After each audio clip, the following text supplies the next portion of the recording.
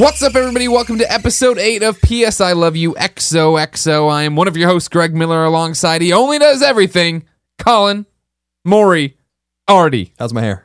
It's awesome. Like, I'm telling you, you keep telling me you want to cut it. I'm saying keep let it go. The kids they've been well-spoken, outspoken, some would say. They've been well-spoken and outspoken that they want to see the Colin Moriarty fro we hear so much about from back in college when you didn't know any better. Women already hate me. Can you imagine how much women are going to hate me if I have it? But the men would want to be you even more. Yeah, I know. That's Look true. at this guy giving no fucks with his hair. That's true. That's who I want to be. I have no fucks left to give about it. Literally anything at all. Right. Literally anything. Right. So just do it. We'll see. Just don't go super short. I'm not You've been gonna go doing it. super You've short. been doing it well lately. I'd like you to keep doing it and doing it well. Remember that song? Yeah, that's why I was just singing it. So yeah, I remember the song. But sometimes it's one of those things. You ever heard of this temporal displacement where memories flare that you weren't there for? That could be one of them. that got pretty deep. I didn't Thank realize you. No, I get there, man. Yeah. I get all When up did you in read it. about that? Oh, when did I read about it? Come on, you kidding me? Some cartoon talked about it. I don't know. I'm sure a video game brought it up. You don't read. Okay. Playing Fallout 4, they got a whole bunch of memory stuff you do in there. They got a memory den and things like that. But we'll talk about Fallout 4 later, but no spoilers. Don't worry about it. Before we go any further, Colin, we need to talk about the biggest news. Ladies and gentlemen, I want you to, you're probably already, if you're watching, you're on the computer, you're watching on YouTube, open up your Google Calendar or your iCal. If you're on your phone, open up your calendar too. It's time to get down to business. Colin and I have an announcement to make. It's the biggest announcement this show's ever had since, number one, we said we were going to start doing the show, and probably since Shuhei came on the show. You got a speck on your glasses again. It's really. You have your little things? I don't know. You can clean them. I do. Okay, good. You can clean them from your wallet. good. I'm not going to make the announcement till my glasses are clean. Instead, I will drink this coffee from this That one's Mizzou coffee That mug. one's really on there. Mizzou. That's a loaded term these days. The kids look real good. People are real happy with the kids from Mizzou. Man, that one's right on there. Okay, I got it. Thank you. Here you go. All right, back to your calendars, your iCals, your Google Cal's. Ladies and gentlemen, it is official. P.S. I Love You, XO will be the only podcast to have a panel. Wait. It's P.S. I Love You, XOXO. What did I say? You just said XO once. P.S. I Love You, XO? That's what you said. That's fucked up. Why would I do that? The show's kind of new. It's only, we haven't even done 10 episodes yet. I don't like the way this show's going already. You want to stop it?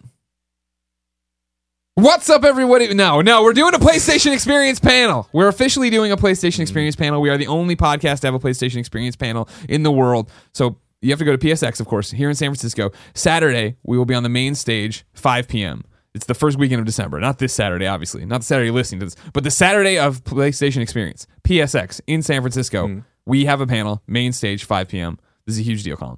It is a huge deal. I'm very excited about it. I am too. It'll be good and it'll be fun. Yeah.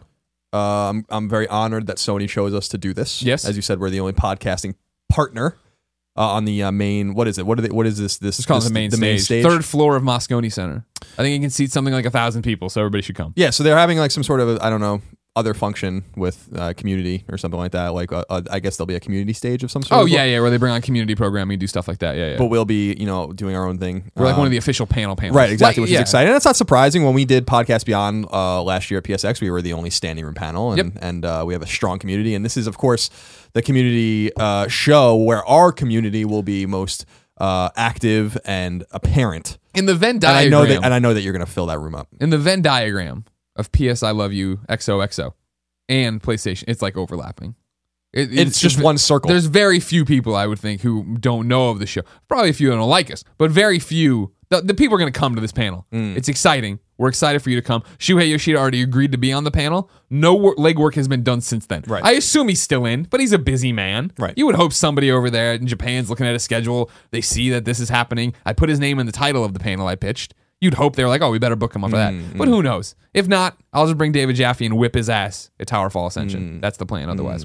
Colin has some things he wants to do. Lots happening. So 5 o'clock, PXX Saturday. We're going to be doing it now. I will be promoting this down your throats the rest of November, well into December. The one show we'll do in December before PSX. But for sure, come 5 o'clock, PSX Saturday. Now here's where the deal gets even sweeter, Colin. You might say, Greg, you're already the number one PlayStation podcast. Greg, you're already the only podcast to go to PSX. What is left for you to do at PSX to make this your show? The answer, of course, is to throw a kick-ass meet and greet. And here's the most important part, a free meet and greet. These don't happen. These are rare. These are few and far between, it seems. Like sometimes it's like we're somewhere, bring money. You know what I mean? So you can buy drinks and food, you're saying? Exactly. Well, you still probably have to. We're going to have a limited. You're going to also have to pay Greg and his ego $10 at the door to get to most If you want to shake my ego's hand, it's a $10 thing. No. We are proud to announce, too, that Saturday of PSX, we're throwing a party. It's Kind of Funny's Just Cause 3 meet and greet. We're partnering with the folks over at Square, promote Just Cause 3. We're taking over Jillian's. Now, if you don't know where Jillian's is, it's literally across the street from PSX. Like you would walk out the side door, there it is. You can just jaywalk across the street. It's 4 lanes of traffic tops. They'll stop for you probably. Don't do that. Wait until you can go to the crosswalk that's right there too, but then you have to make this little left, and then you have to go. There's like a little park, not park, but an open area. Just be safe. And then Jillian's is right there. I'm just saying, if you want to get there fast, right? Do you want to get there slow or do you want to get there fast? Well, some things come with a risk. What would Sonic do? I think we have our answer right there, right? Kind of Funny's Just Cause 3 meet and greet is Saturday at Jillian's at 8 o'clock. So basically 5 to about 6, I'm sure, we do the panel. They say 5:45, but we're going to run long. You know what we do. 5 to 6, 2 hours of chill time, get to this meet and greet. And now here's where it gets hazy for me. I don't know much. These are where the details, it's foggy.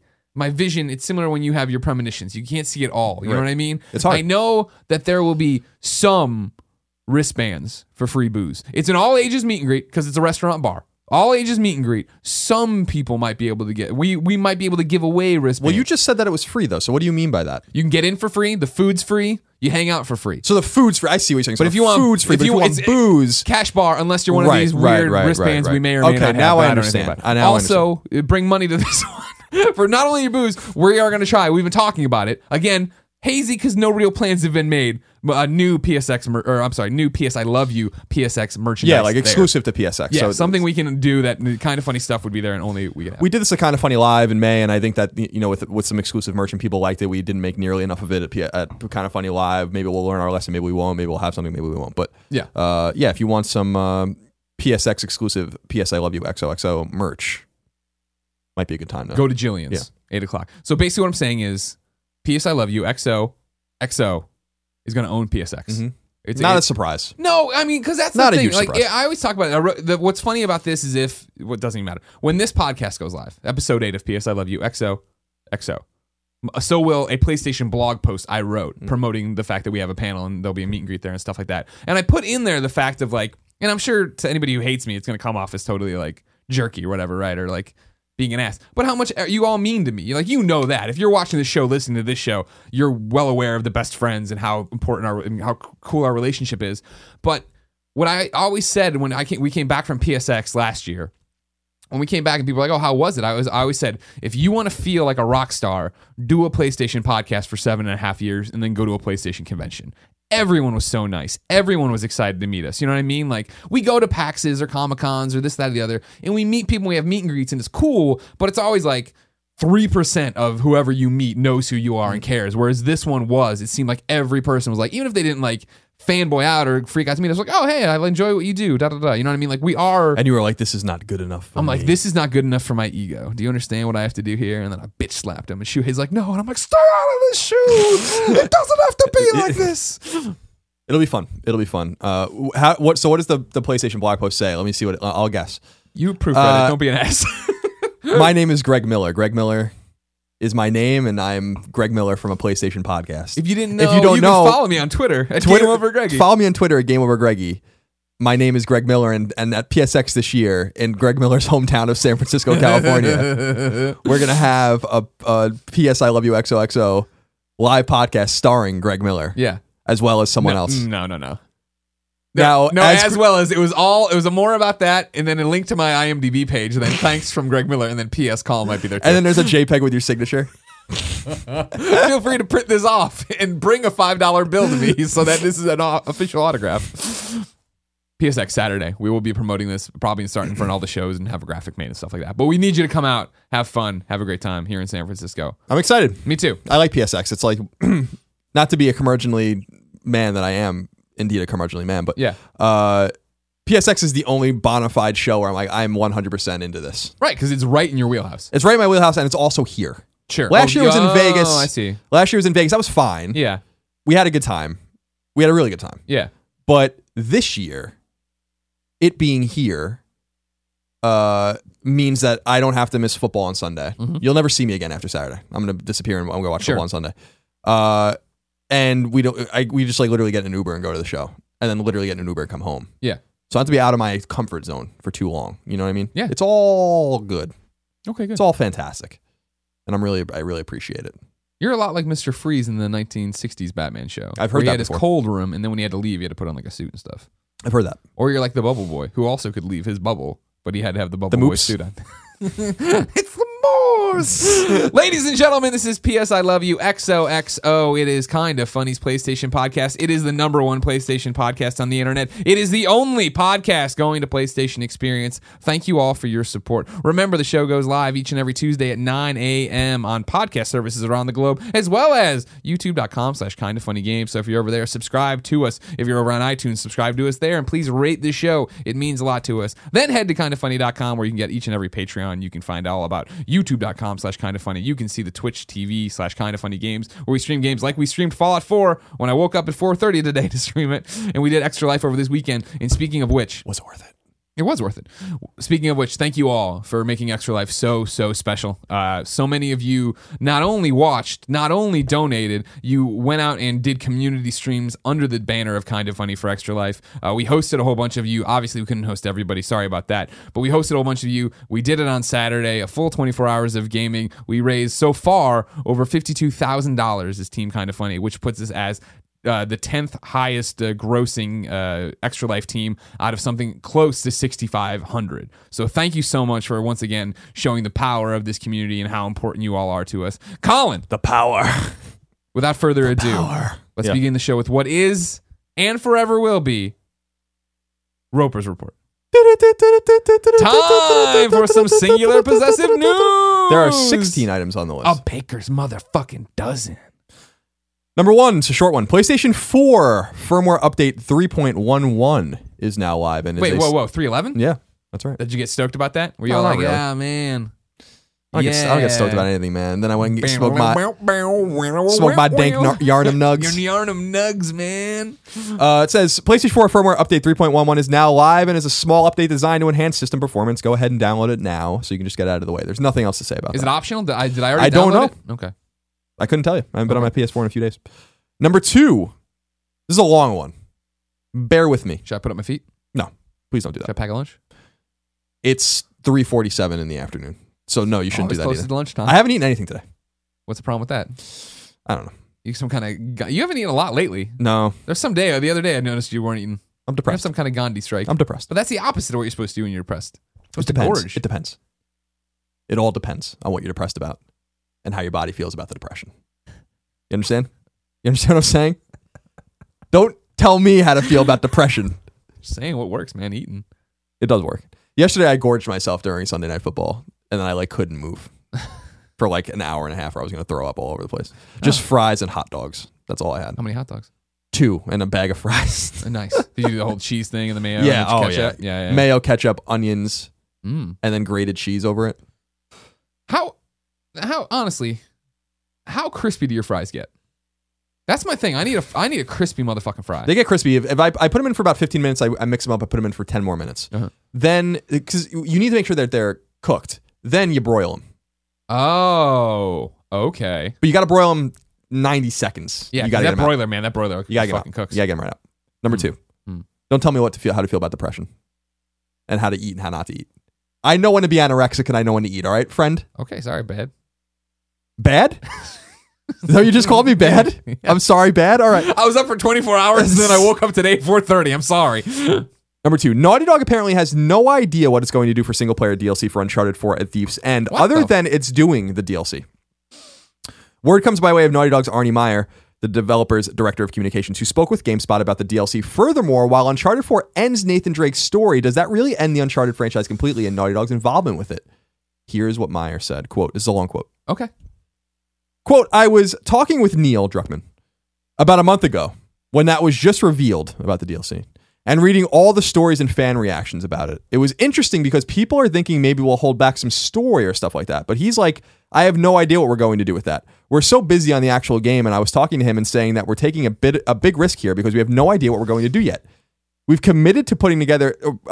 We've committed to putting something together, and it has to be a high level of quality and have a really engaging story. And we said that this is the final chapter. We have all of these things we need to resolve at some point, but we have no idea what that is. Neil hasn't even begun to think about what the storyline for the single player DLC is. Then obviously we don't have the resources to work on it because everyone's working on the game. We just know that we're going to do it. Ellipsis. It may be scary from the outside to say this, but we don't have a franchise plan or anything, or even a big idea of where anything is going. We treat each individual game as with the equal level of importance and approach it fresh every time. We've always said to ourselves internally that when we're in the pre-production stage, we're trying to figure out what type of game we're trying to make. Do we continue the series or not? If things don't feel fresh, or if it doesn't feel like we have an actual story to tell, it doesn't feel like we're able to try new things or innovate with gameplay, then we'll start thinking about stepping away from it. Every time it's worked out in that, we're like, oh yeah, we have a story to tell. Now with moving to the PS4 and being able to take everything we learned from the previous 3 games and apply it here and looking at where the story arcs went for the first 3 games, it feels like the natural time to step away. It was something we were coming to realize in the early phases of development, that it was feeling like the right time. End quote. So it answers the question I was posing. Is it time? Are they going to walk away at the end of Drake? It seems like it's going to be the end for them. Yeah. But they're talking about the process. Sure. How do you feel about that single player DLC though? It's interesting. Now this goes back to, I admitted that when Druckmann was tweeting in October, I think, pictures of mocap wrap up, and I said, well, this is really cutting it close. Yeah. People had tweeted out at me that, well, Maybe this could be for the DLC. DLC. Well, it's not. It's not for the DLC. So stick it in your craw, kids. So I'm confident this game's getting delayed. Now, I hope I am wrong. I want to be very clear about that. I want nothing more than to be wrong about this, but I will not be surprised if Uncharted 4 does not hit its date. You want to bet about it? Not really. You want a PSX Bex? PSX Bex? Yeah. What does that mean? A PSX Bex? I think you're having a stroke. I gotta be honest with you. Let's make some French fries. Do you think it's going to hit its date? I still do. I'm still confident. I think the fact that they went out with that date, to me, speaks to them. They know it. We've talked about it before with them about dates. You know what I mean? And how putting the date on Uncharted like they did was a mistake. The Uncharted 3, of course. Right. Yeah, when they came out at the VGAs 11/1/11. or whatever. Yeah, and announced that date and then had trouble making it. And then Last of Us, of course, got delayed, and that was all they needed, right? I feel like there's, with that level of experience, that level of pressure, that level of knowing how much rides on this game in terms of like, and I know that can go both ways. We know how much rides on this being the last Uncharted. We know how much this rides on this game. Lord Drake, right? How much rides in this game just for the PlayStation 4, right? I know they could easily say, well, it's not up to standard, so let's delay it. But I think I think they are going to hit that date. I think they're going to hit that date. I hope they do. Yeah. They should take all the time they need, though. Yeah. Here's the thing. They don't really need this game. Like Sony doesn't need this game imminently. Sure. We're going to learn later about how the system's still selling and how third-party games are doing, how third-party partnerships are important to Sony. If they were going to be hurt by a lack of first-party production, then maybe it would happen next year, but it hasn't happened yet. Gotcha. In fact, it's not like the console's doing fine or trucking along. 30 million units excelling. pretty much. It is soaring. Yeah. So it's getting off the ground. It's, I hope I'm wrong. I just don't feel like it's going to hit that date. And I think that's going to be okay if that happens. Sure. Oh, yeah. I don't think It's it'll be the end March? of the world. Yeah, March. So I'm going to say like May. Okay. I mean- You're just going to do the same, The Last of Us move then. Just move it 2 months. Right. I gotcha. What's interesting about it for me with the DLC specifically, putting aside all this date stuff, is the fact this is the antithesis of what people always want. Or this is what people always get mad with day one DLC, or that devs are working on something that could have been ready for the disc and isn't da-da-da. Whereas this is the exact opposite, right? Like, we're going to put out the game, it's going to be amazing, and then you're going to wait 6 months to a year to get whatever this is. Sure. Well, in reading the comment again, I feel like there's a bit of PR speaking here from Arnie, just in the sense that he says, I'll read the quote again. Thank you. The piece of quote I'm talking about. Piece of quote. The piece of quote, exactly. Let's see. I want to find the specific part. Finding that specific part. You're just, when you repeat everything I'm saying, you're actually distracting me from finding me. Or I am a buttress. I am buttressing You're a your flying point. buttress. I'm a flying buttress up here. You're a fan of flying buttresses, Oh aren't my you? God, I love a good flying buttress. You know what a kidding flying me? buttress is? You know what a flying buttress is. Well, yeah, it's a support structure I'm talking about. Yeah, that's what I'm doing here. So you're buttressing me, but a flying buttress. Like an... Yeah, the arc. Right, Yeah. okay. Yeah. Right. Okay. Okay. Where is the quote? I'm going to get this quote anytime now. See, if we didn't have this conversation back and forth, if you Yeah. just shut your mouth. You see, I would have been able to find it quicker. Colin, you know what I always say? The Romans had a good idea with the aqueduct. I found it. They did have a good idea with the aqueduct. Thank you. Got to irrigate. Oh my God, you kidding And me? you got to bring the water to and from. Right. He says in the beginning, quote, I was talking with Neil about a month ago when it was just revealed and reading all the stories and fan reactions about it. It was interesting because people are thinking maybe we'll hold back some story or stuff like that. That to me sounds like them saying, I believe that they haven't worked on it, of course, but I'm saying like, per your point where everyone's like, well, now you cut a piece out and you take it and put it as DLC. Well, they're saying preemptively, we didn't do that. They're reading between the lines. So I feel like Getting that's ahead of the story. I feel like that's something that's inserted there intentionally. Shot across the bow. Arnie Meyer making chess moves out there. Boxing in his competition. I guess that's what he's doing. I don't know. You know what I don't understand when growing and harvesting? Cranberries. You ever see these idiots out there with these giant waders? They do it in water. Cranberries are up to like their fucking belly button. Well, the cranberries aren't. The cranberries are at their belly button, but they're not standing in just cranberries. I'm pretty sure it's that deep. It's all cranberries. It's water with cranberries floating on top of the water. Yeah. Yeah. Weird. They're not standing in 3.5 feet of cranberries. I don't know. That'd be a great harvest if they were. I tell you what. Cranberry prices would plummet. Could I get craisins cheaper? Because craisins are a pain in the You ass. like craisins? They're delicious, but they're too expensive. I like cranberry muffins. Yeah. A lot. Okay. I'll allow that. Even more than blueberry muffins. Yeah, 100% I agree with And that. I like a blueberry muffin. Sure. I like a blueberry muffin. I like a good blueberry muffin. Where do you come down with the lemon? What is it? The poppy seed, lemon poppy seed. Yeah, I like those too. All right, good. But I think that if I had my choice, if all things being equal, yeah, I'd go for the cranberry. Oh, sure, okay. With a little bit of like walnut. Oh, okay. Yeah, I prefer no walnut, but I can get down with the walnut. You don't like well. walnuts? I like it okay, but like right there, when we're talking about a moist cranberry muffin, I'm just like, right there, we're done. Really, you don't want any of that crunch? No, I don't need the That crunch. has some of that crunch. No. I prefer food I could eat without my teeth. You want to gum it? I appreciate that. I respect that. This is the best show we've ever done. Number 3, it all says this is game demography. Now I'm going to, because I didn't want to write this and distill it. So we talked about this on Colin and Greg Live. Oh, you're going straight to the source here. Right, exactly. Pew Research released, Monica Anderson wrote this at Pew Research, released the demographics of device ownership. And I thought this would be interesting to share. It's not PlayStation centric per se, but it's console centric somewhat. Okay. And other people would be interested in some of this. She writes, the rise of smartphones has had a major social, political, and cultural impact.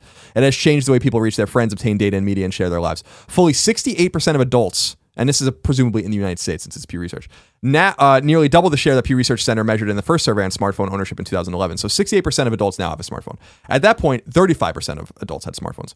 Now, here's the interesting thing with smartphones and demographics. 70% of men, 66% of women. Ethnicity, 66% white, 68% black, 64% Hispanic. So everything's pretty even. But then when you get down to tablets and then you get down to consoles, what you realize here, and computers specifically, what you realize is things are getting shaken up a little bit.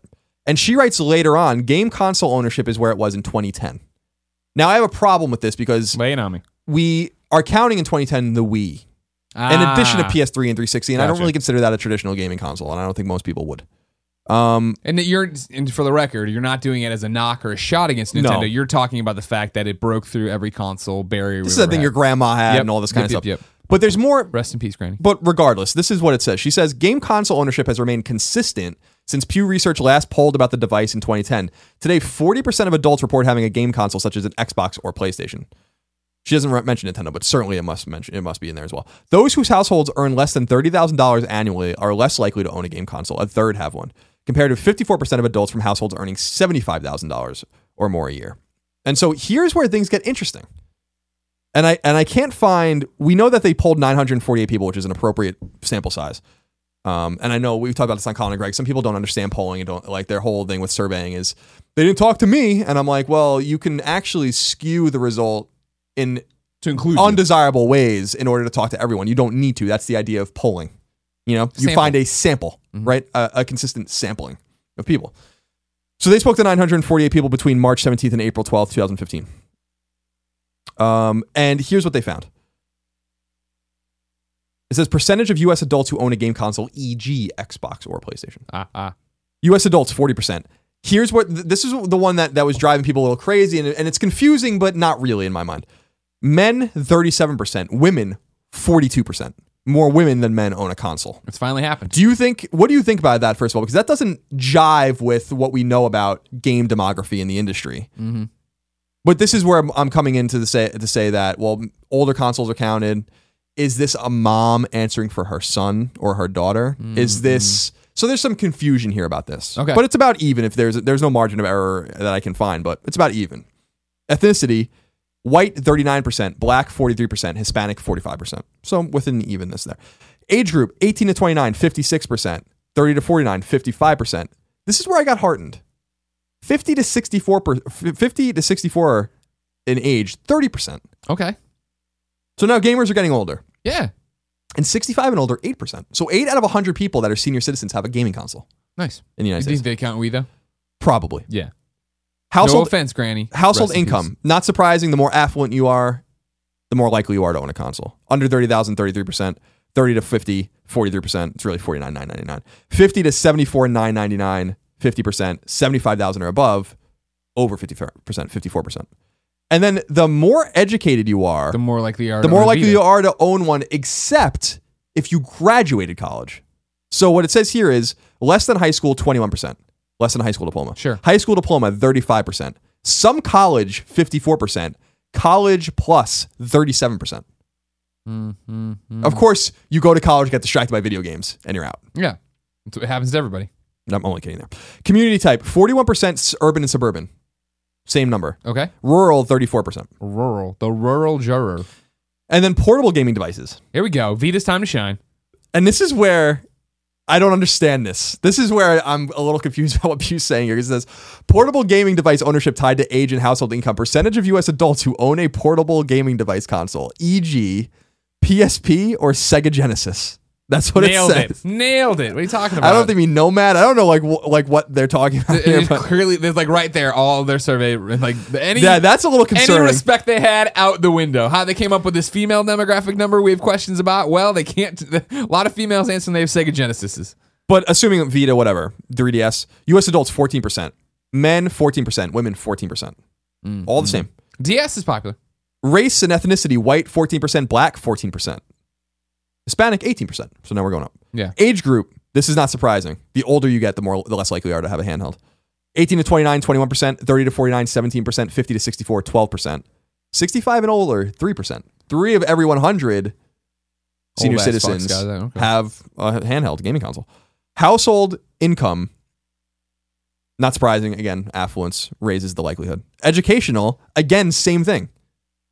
It peaks in high school and some college and goes down when you have a college or diploma or more. And then community type, same thing, 14% urban, 14% suburban, 12% rural.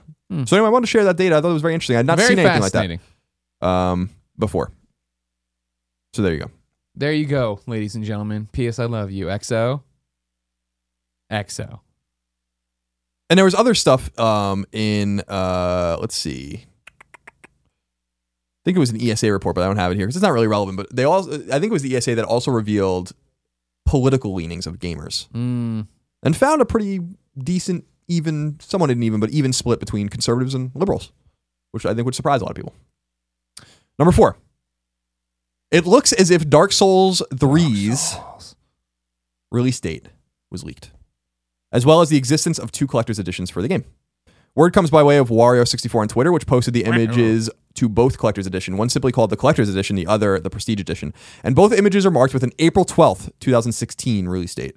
Doesn't seem Bandai Namco has yet commented on the veracity of the imagery, though it seems they are real. Both because they are leaked from a retailer and because of the general respect Wario64 has as an industry insider. So we were waiting for word on that. But it seems like it's possible. How's that strike Dark Souls 3, April 12th. It's fine. I think they already said April was the date. So this isn't the month. So I don't think. You gonna play it? Probably You not. usually try them, don't you? I didn't try 2. I did Okay. Demon Souls, Dark Souls, and Bloodborne. Bloodborne I liked. I really didn't like Demon Souls. Dark Souls I tried twice. I took an entire week off from IGN, as you remember my last year there, to play Dark Souls again. I remember that. And I was just like, I can't do it. That was the retirement vacation, right? Right, exactly. Yeah. Number 5. Bloodborne The Old Hunters DLC is set for a November 24th release date. We already knew that. But more Bloodborne goodness is coming out alongside it. A patch provided to all players, with or without the DLC, will bring new features to the game, including something called The League, additional co-op NPC hunters, and more.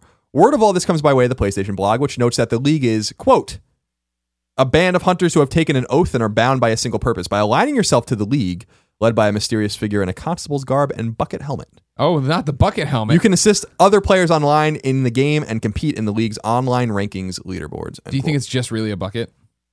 Like Buckethead? Yeah. I hope so. So we'll see more about that soon. Okay. It's coming up. Very close. Couple weeks. Number 6. One of Sony's lesser known but still beloved public faces is officially leaving Sony after a decade on the job. PlayStation's director of strategic content, Shahid Kamal Ahmad, I didn't hear this news yet. has announced via his blog that he'll be leaving Sony to make games. The root of his career has taken him towards planning and establishing relationships and away from creating games. So he'll be doing that now. Shahid was, in particular, one of, if not the single biggest advocate of PlayStation Vita within Sony. And we wish him the very best in his future. Is it effective immediately, or is he? I don't know. Farewell tour? I don't know. We see him at PSX. Will Probably he come not. to the Jillian's meet and greet at 8 o'clock Saturday? Probably not. We never got him on the show, which disappointed me. We fucked up. But it said in his, I mean, he's been in the industry a very long time, but he said he's not been making games for like 25 years. Oh, wow. You know, like really made a game. Got the itchy leg. He's got to get out there and do it. Yeah, so I don't blame him. He did a good job. Number 7. That's enough. Number 7. That's enough. Does Crystal Dynamics want to make a new Legacy of Kain game? Yes. It appears that a number of people within the studio want to return to the IP. In a conversation with Australian site Finder, Crystal Dynamics senior designer Michael Brinker noted that there's a, quote, 50-50 chance of bringing the game back. We have in-house developers who really want to make that game. It's interesting because people look back at our history and our franchises and see that we've done some really great iconic IPs. So gamers wonder, where are they and what are they doing? Well, we're always tossing around and talking about ideas of bringing them back. It really is 50-50, end quote. I threw in here, just for context, there were 5 Legacy of Kain related games launched between 1996 and 2003. The series is responsible for launching Uncharted writer Amy Hennig's career as a gaming scribe. She, of course, worked on other games before that, but as a writer, that's where she really cut her teeth. Yeah. What did you play those? I remember I played the original Legacy of Kain. Yeah, I don't remember anything. Yeah, they weren't like super memorable. I enjoyed the them. PS1, not even the ones that came out later. I remember enjoying them. So yeah, that'd be a cool one to bring back and do something new with and change it all up. Sure. Shake it up, as the kids say. I don't really care. I mean, that's kind of where I come down on it. Okay. Whatever happens is fine with me. Gotcha. Number 8. Finally, after 2 years, PlayStation 4 owners can natively purchase avatars on the PS4 instead of having to use PlayStation 3 to secure and assign avatars. Word comes by way of PlayStation's official Twitter account, which last week tweeted out and said that the transfer will be happening, quote, in the coming days, end quote. It might even be live when you hear this. That's ridiculous. I mean, now, here's the thing. Here's the interesting thing. I didn't even know you couldn't. I've had Kefka forever. So. And so that's the thing, is that when making the jump from PS3 to PS4, I've had Zeke forever, right? As soon as they put Zeke up, I bought Zeke and had Zeke, and I only changed it when they did that the Dunbar beam. The Dunbar beam.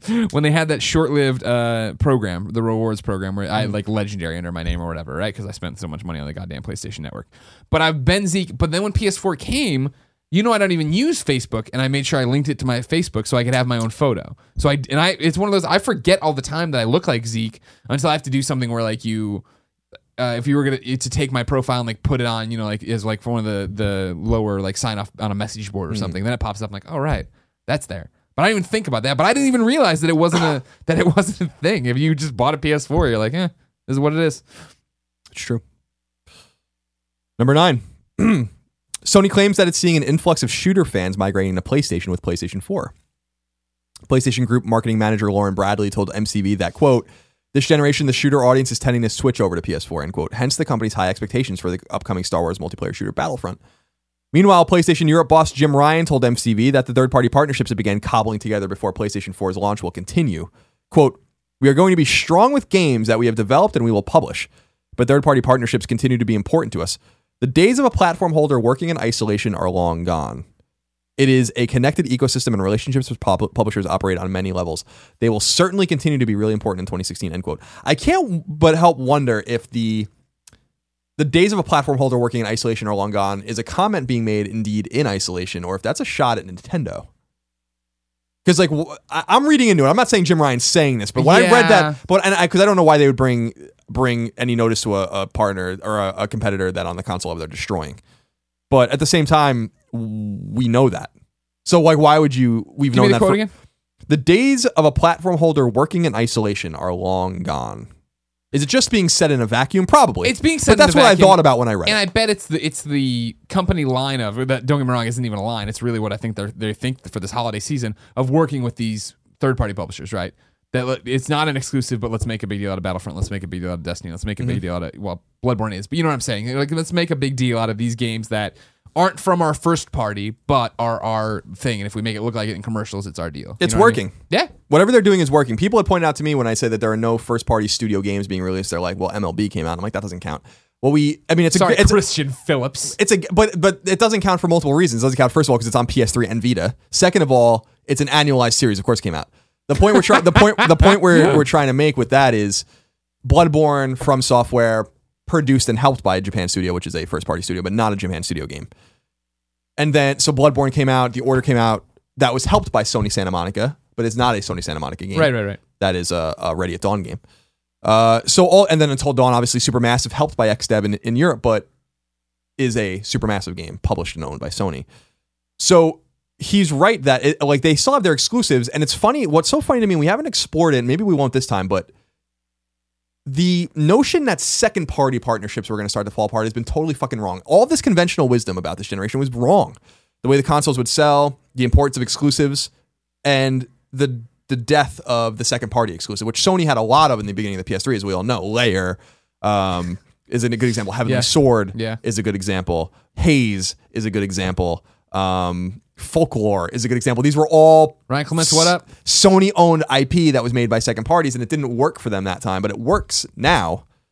Until Dawn is one of the great games of the year. Bloodborne, obviously, people really love, and people probably feel the same way about that game as well. Until Dawn, 2 out of 3 ain't bad, right? 2 out of 3 ain't bad.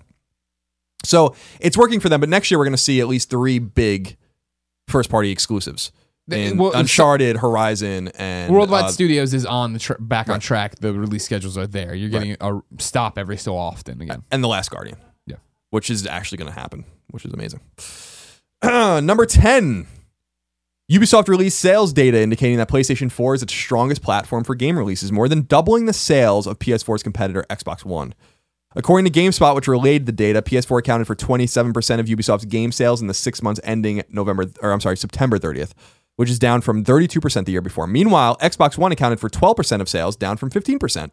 PlayStation 3 stood at 9%, down from 19%, as the console slowly wanes. Now, as we talked about on Colin and Greg, and I think this is interesting and salient, we have to talk about how Sony talks about PS4 sales a lot, 29.3 million as of the end of September, I think. So they're up to probably over 30 now. We haven't heard Xbox One sales in a very, very, very, very long time. Yeah. But I think you can extrapolate data from this. If all things are equal, right? This is where you put on your lab coat and you go to the chalkboard. Exactly. I love it. Take me to school, Colin. It's easy, right? It's easy. It's easy. If PS4 accounts for 27% of Ubisoft's game sales and Xbox One accounts for 12% of the Ubisoft game sales, then Xbox One presumably has sold less than half of the amount of PS4 sold, if everything's equal. I think that this data is an interesting window into a possibility in which Xbox One is sold 14 million units. Okay. Unless game buying behavior is different on those two consoles. And I don't know that. But I think it's safe to assume that PS4 is beating Xbox One about 2-1 based on this data.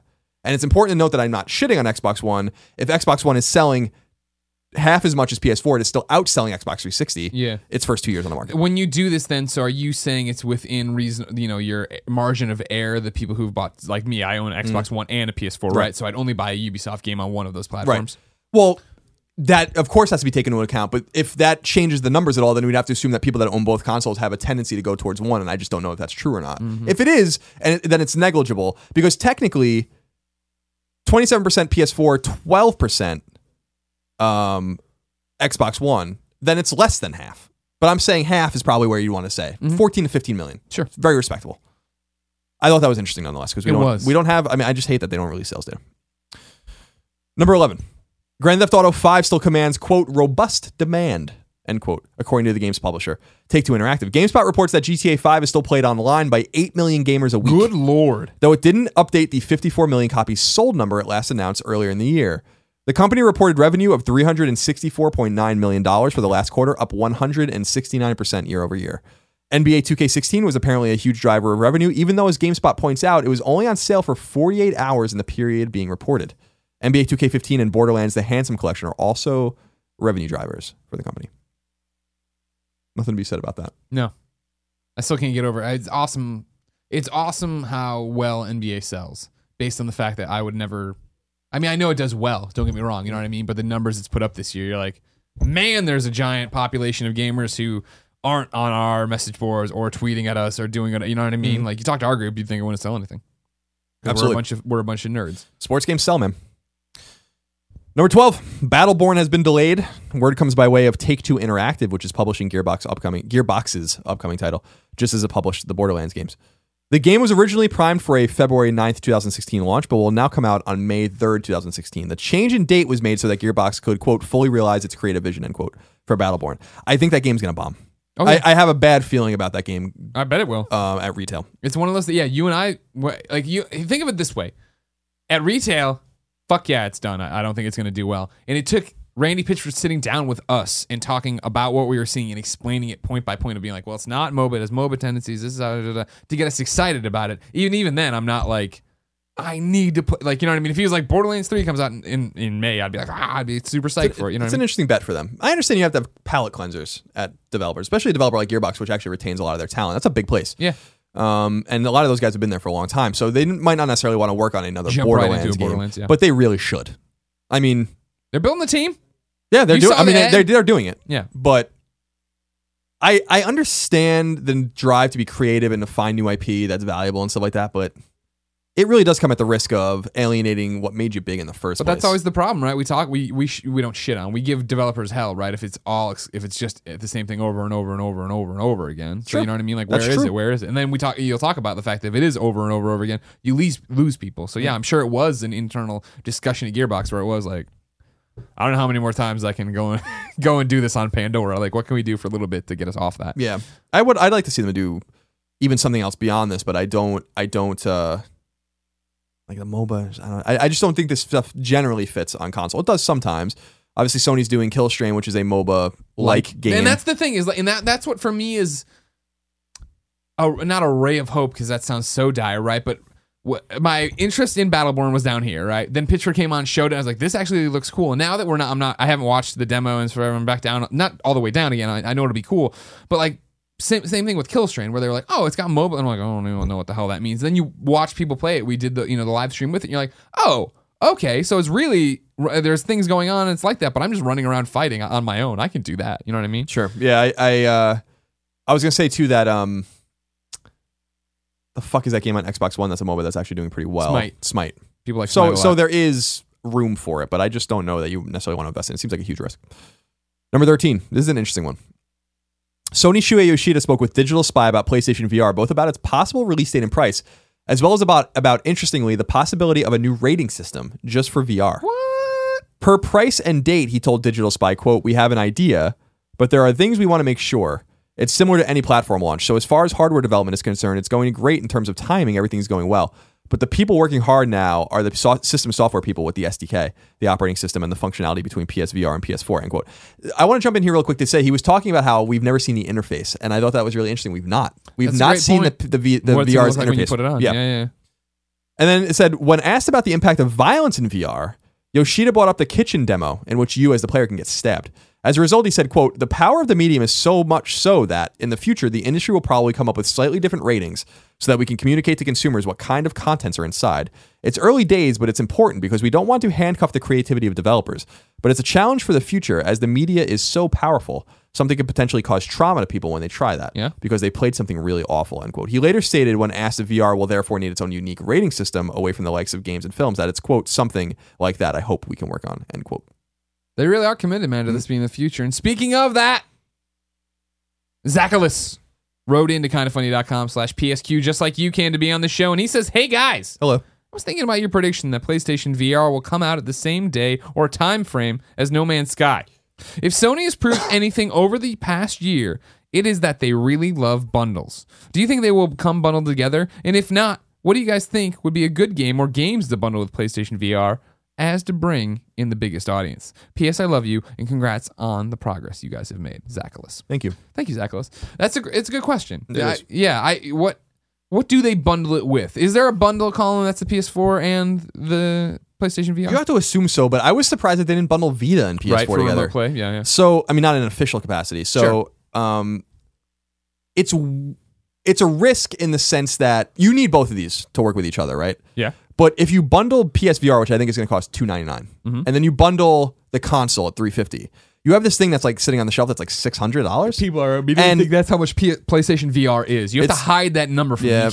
You can't sticker shock the consumer on that. It brings up to me, and I've not thought about it too much, but there's another issue, and it's not only how you educate the consumer about VR, it's how you, and it's of course how you price it, how you release it, what games, compelling experiences, but also how you don't scare people off, but still let them know that this thing needs to be purchased in conjunction with this other thing. If I was a betting man, I would say it's way more likely than not that they're going to have a bundle.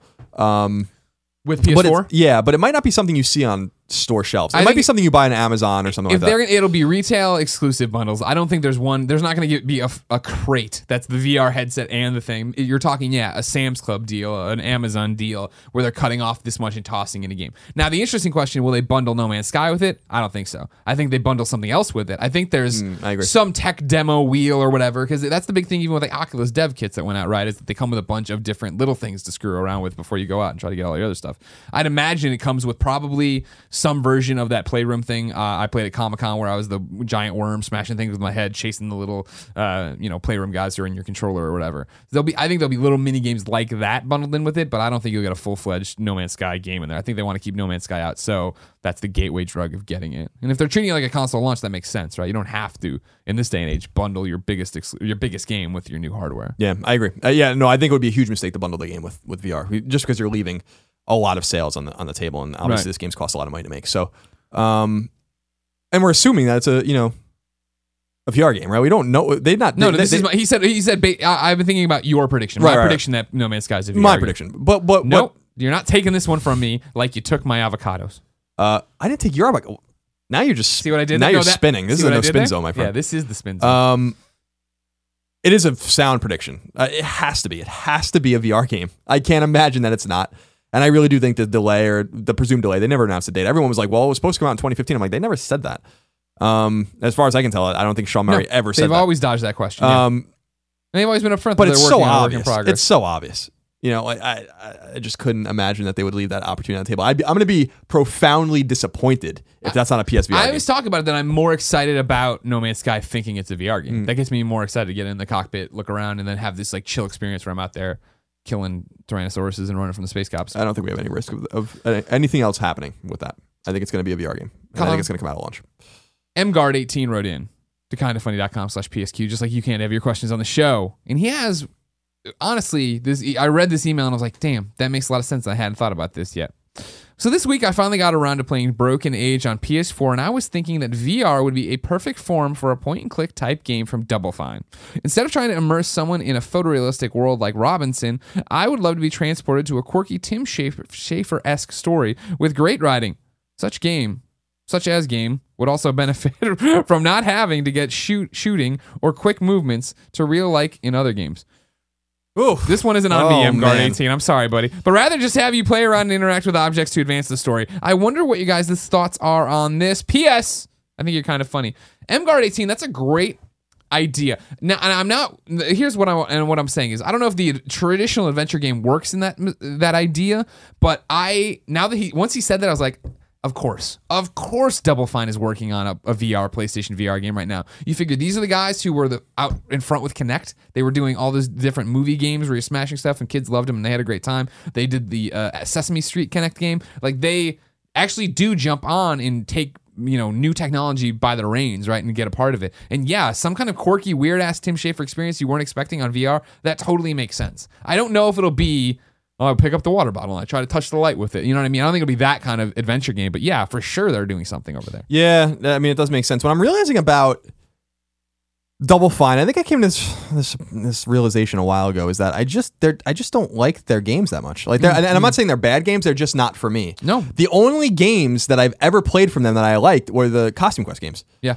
everything else is like I appreciate what they're doing. They're not aimed for me when because it's adventure games and all this kind of stuff. And I'm just like, it's not for me. And I love Tim Schafer, and he's on our show all the time. So I'm not trying to shit on anyone. It's just so when I hear that Double Fine might be working on PlayStation VR, I'm like, that's great for people that like those games, but that's not something that's going to really compel me. Except for maybe in this new space, it could be something that's a little more compelling. See, the thing is, I think you're painting with a broad brush there. Is that, Costume Quest, I'm exact same boat with you. And Tim Schafer was giving me shit, right, when he was coming on last time to promote Grimm. And I said on the show the day before, I'm like, I've never played Grim Fandango. And he's like, what? And he was freaking out. And I went and played it, and I was like, yeah, this just isn't for me. I don't like this kind of game. And then Broken Age came out, right? And I played Broken Age. I was like, yeah, I can't get through this. This isn't for me. It's just like, that isn't a game type that speaks to me. In the same way, MOBA doesn't speak to me or whatever. And we give MOBA shit because we're joking around. But like, it's just not what we'd want to play for fun, right? Or go out and like getting stuck.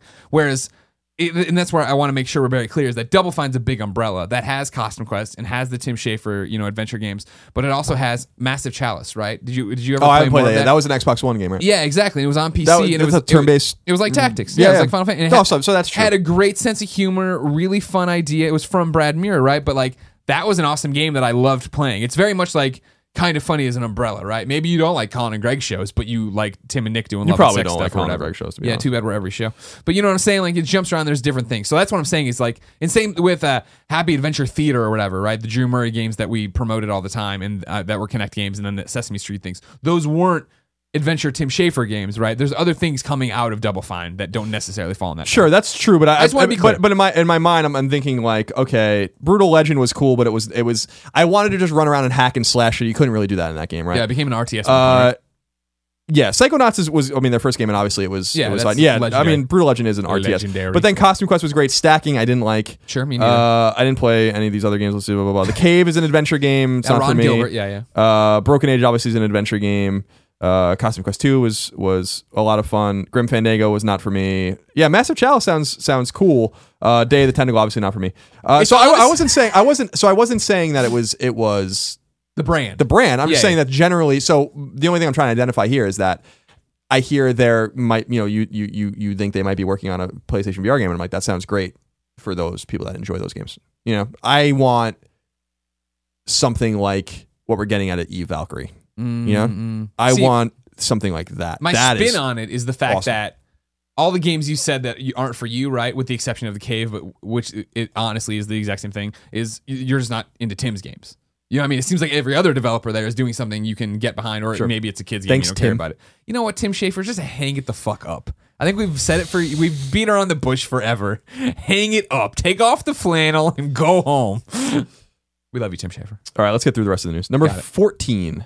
Will Darksiders 3 become a reality? It's possible. Developer on the game, writing on the Steam forums for Darksiders 2 Definitive Edition, noted that the re-release quote was just the start. Since we acquired the franchise, we were looking for options for doing Darksiders 3. The remaster was just a way to get some spotlight on the franchise again, reactivate the community, and have a better starting position for Darksiders 3, end quote. So it sounds like they're going to go. I think that's Nordic Games now doing that. Is it? I think so. Okay. I can look real quick. Yeah, I mean, I think the Definitive Edition, right, is clearly testing the waters again of like, well, do people care about this game? Can we do something with this game? And good for them. A lot of people I know love Darksiders. Yeah, that is Nordic Games. Number 15, Life is Strange 2 is a go. Of course it is. Word comes by way of an interview given by Dotenod's founder, Alain Damasio, to French website alchemy.info. Although little other information was given, we can assume, and this translation came from Reddit, by the way, we can assume that the studio will again utilize the strengths of episodic releases and work with Square Enix as a publishing partner, but that's all conjecture for now. I know literally nothing else about it other than that they're going to do it. Life is Strange 2. Yeah, that makes sense. Everybody loves Life is Strange. I played episode 1 and liked it. I haven't gotten back, but now I'm going to go back and sit down eventually and play them all. That's probably one of my Christmas games. And number 16, right before we went in to record this podcast, EA announced EA Sports UFC 2, although no other information is currently available for it, as a full reveal is supposedly slated for November 10th, which is tomorrow. So that's it for the news. Colin. Yes. EA UFC 2 sounds like it'll be a good hit to the head. It does sound like it's going to be but it's a long way away. If I wanted to know what came to the mom and grop shops this week, where would I go? You go to the official list of PlayStation 4 and PlayStation Vita software, upcoming PlayStation 4 and PlayStation Vita software by the Kind of Funny co-founders. There's not much this week. There's actually nothing of any Everybody consequence should be coming out staying this the week. fuck out of this way. Arcade Archives Super Dodgeball comes to PS4 Digital. Nice. Super Dodgeball is an action game that was released by Technos Japan in 1987. Players compete with powerful global teams to become a Super Dodgeball champion. I like it. Good job, Clements. Fallout 4 comes to PS4 Digital and at retail. Bethesda Game Studios, the award-winning creators of Fallout 3 and the Elder Scrolls V Skyrim, welcome you to the world of Fallout 4, their most ambitious game ever, and the next generation of open-world gaming. We'll get to that soon. Yeah. Chromia comes to PS4 digitally. Says the frantic old-school action of classic coin-op shoot-'em-ups comes crashing headlong into the 21st century with Chromia. And it's actually called Chromia Omega, it looks like. Chromia Omega. Although it's like the symbol Omega. Explosive, high-octane blasting combines with hordes of enemies in a 360-degree environment. Experience the next level in bullet hell brutality. I will. I doubt you will. No. Phineas and Ferb Day of Doofenshmirtz comes to PS Vita. Hell yeah, it does. Vita lives. And I think this is a Vita exclusive. Yeah. Save Danville from the devious Dr. Doof. Phineas and Ferb bring their joyful blend of laughter and chaos to PlayStation Vita in a brand new adventure you won't find anywhere else. All right, I'm in. Easy platinum, I hope. Skyscrapers comes to PS4 digitally. Says Skyscrapers is a classic arcade-style vertically scrolling competitive platform fighting game. Select from a diverse range of extreme sports people to fight and race your way to the top of a falling skyscraper as it is being demolished. Some fucking extreme sports people. I love it. Spelunker World, which comes out on the 11th, so that's Wednesday, comes to PS4 digitally. It says, embark on an underground adventure. Spelunker World is a free-to-play side-scrolling action game. Play as underground explorer Spelunker, in quotes, and venture into the mysterious dungeons. Look at this just IP steal. Like, it's like, how can we make Spelunky but not get sued? Free to play Spelunker. Even the guy looks like Spelunky, except he's wearing a miner's hat instead of the little Indiana Jones hat. It's not Spelunky, it's Spelunker World. I apologize, I already Spelunker World.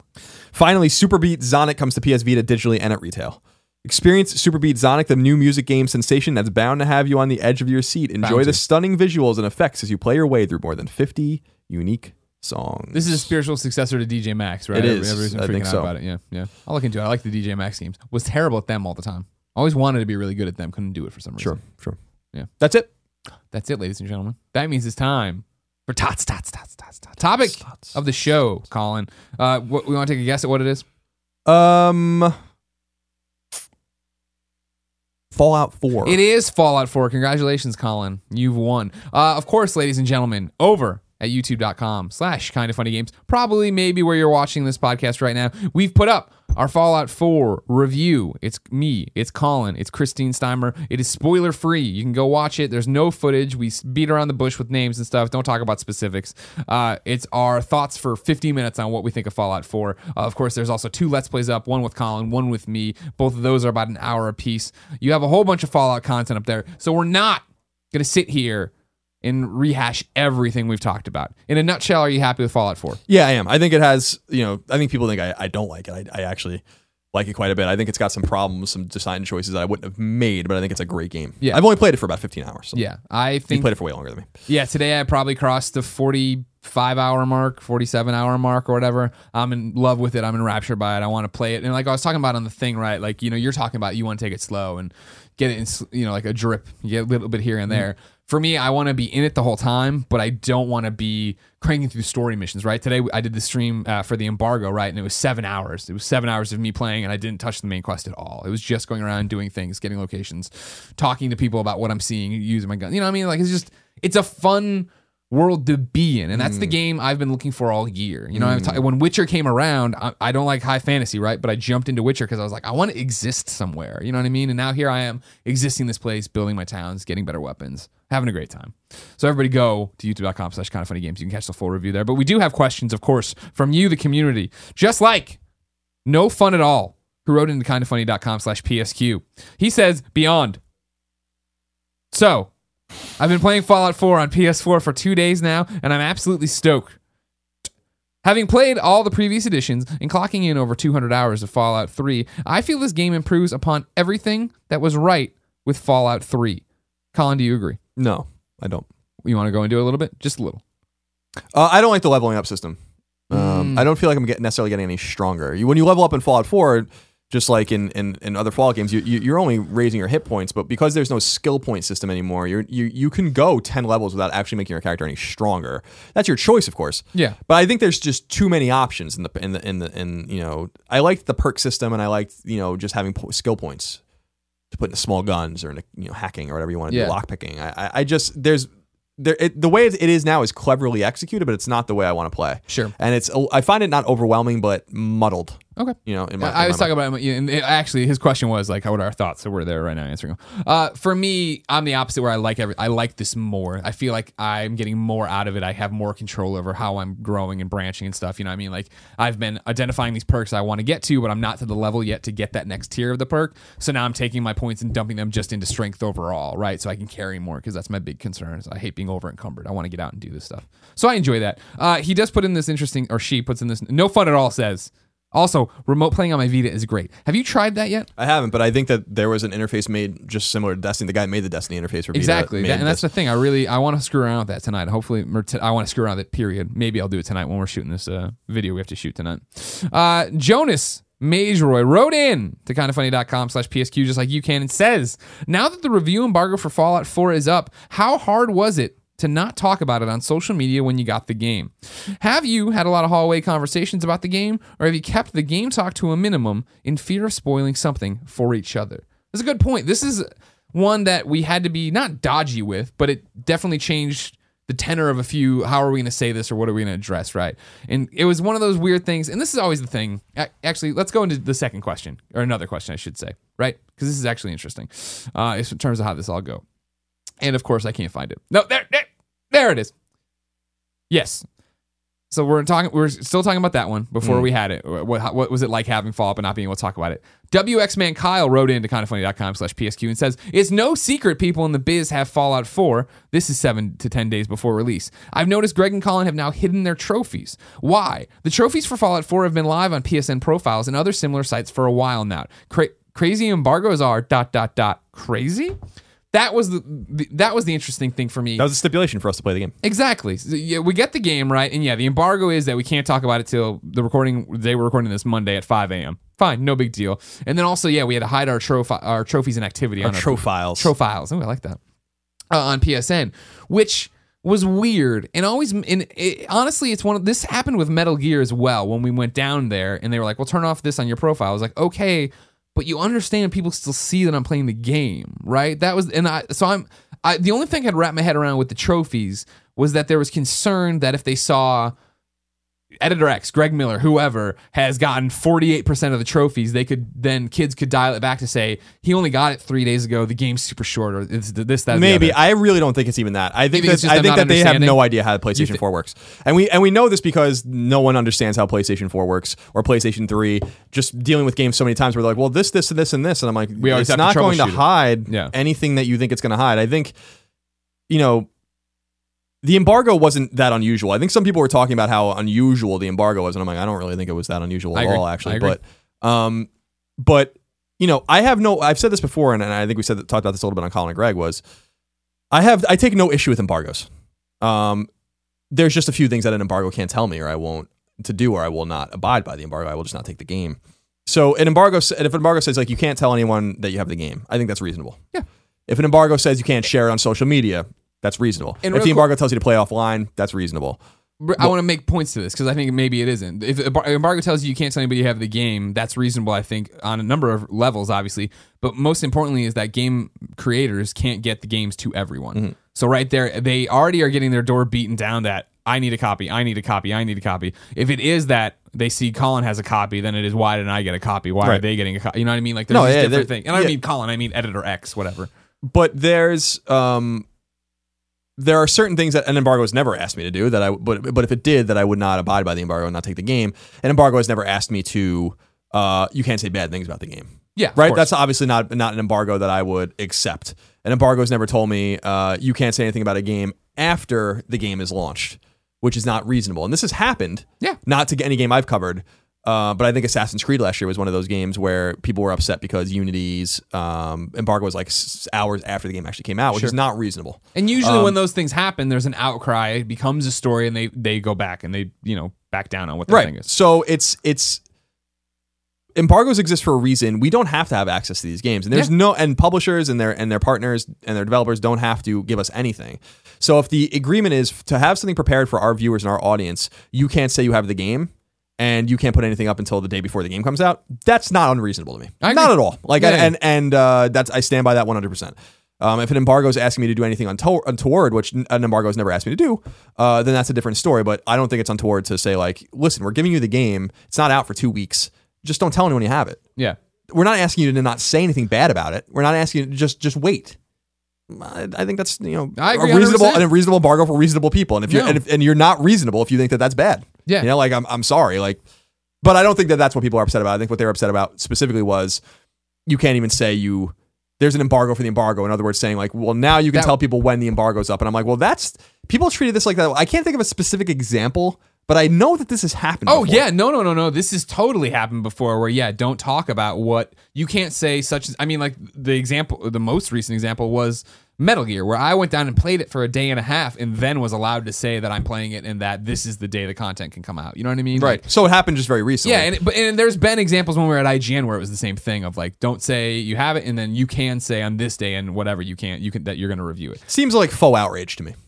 Oh, sure. It's just like, I think it's everything. You know what I mean? People just want to talk about it. But it is also weird just because it was like, it's always those little things. And this isn't at all attacking anybody or anything, right? Because embargoes break all the time. This wasn't breaking embargo. We get our copies of the game, right? There's these strict embargo things. But we were in San Diego waiting to get our copy of the game. It was coming home while we were there. And then like during Colin and Greg Live that day, people were like, hey, Jeff Keighley got Fallout. And you open up and Jeff had a photo of his Pit-Boy edition. It's like, oh, cool. And then Jess put hers up on Instagram. It's like, oh, so like, now what is the real word right, here? That's not cool. But I mean, again, well, that's not cool, but that is their prerogative to allow tastemakers like that to do that. And that's the big thing is there to be cool with who it's not cool with. It's not cool to this weird nebulous thing. Not that it wasn't cool for Jeff and Jess or anything. Right, exactly. And it wasn't for our PR people. I think what happened there, you kind of hit on because we've talked about it. I think that there is a line there, and we fell on this time. We were the press side, and they were personality side. They're not reviewing it. They're just going to talk about it and play it. So right.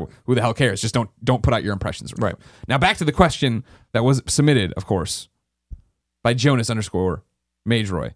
How was it hard not having what life was weird? It wasn't hard. I don't think it was hard. It wasn't hard. It's that tug, of course. Like today I got to put out my first little Twitter video of this guy getting shot in the head and his eyeballs going all the way out and towards the camera, right? Just because, and like there's those moments, right, where things happen or I have a funny screenshot and I was like, I'm like, oh well, I'll sit on this for a week till I can say something or do something. What was fascinating in this house, I thought, was the way it was you, me, and Steimer all playing it. And in the beginning, it was just you and I had copies. She was waiting on hers. She had signed her NDA or whatever.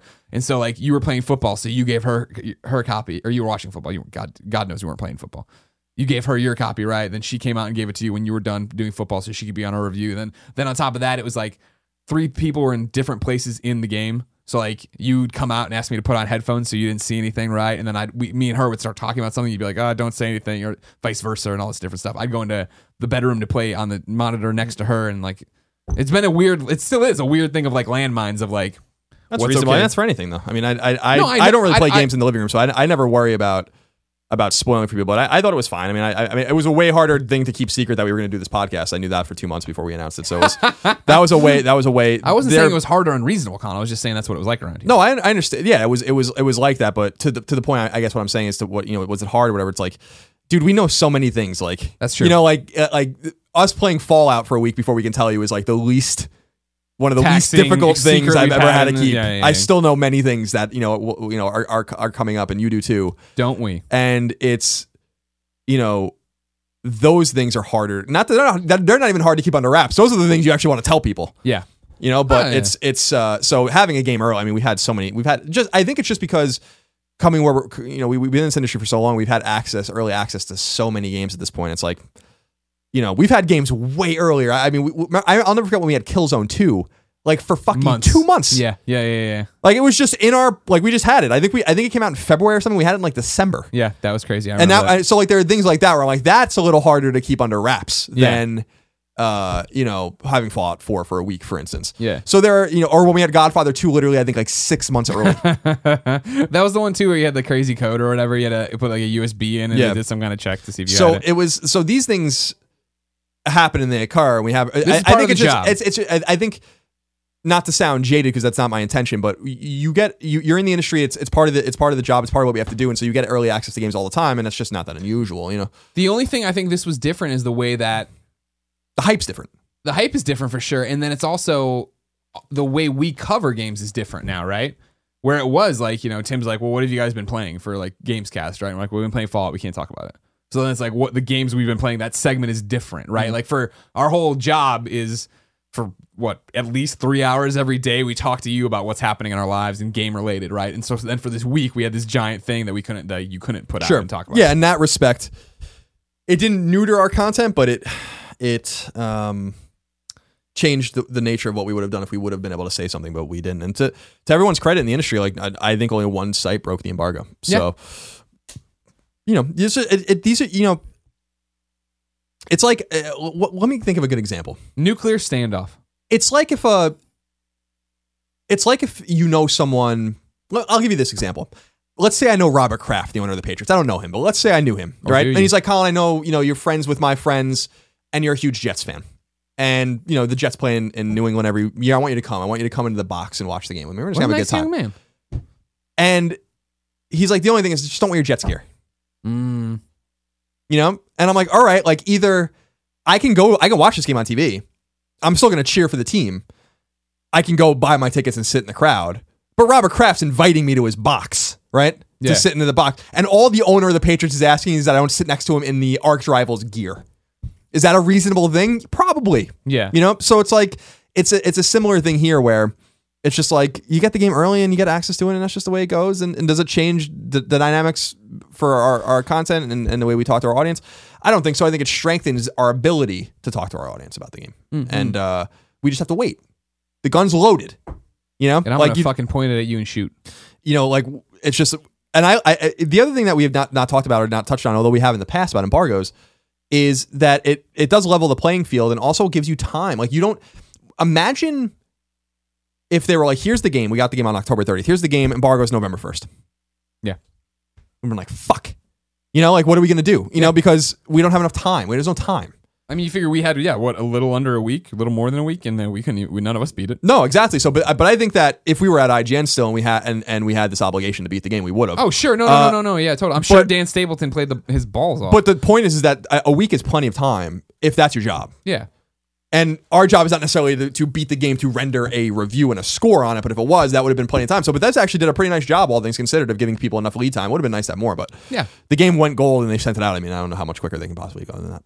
Killin56 wrote in to kindoffunny.com/PSQ, just like you, Kenneth said. Since Fallout 4 is out now, do you guys have a favorite new feature / game mechanic, or is there anything from previous Fallout games that you're missing? We've covered the perks thing. Let's keep it positive. What do you like? What's the new thing you like? The environment. Really? I think, yeah, the Commonwealth's great. And I talked about it on our review, having lived in Boston for 5 years. There's a lot of touchstones there for me. Yeah.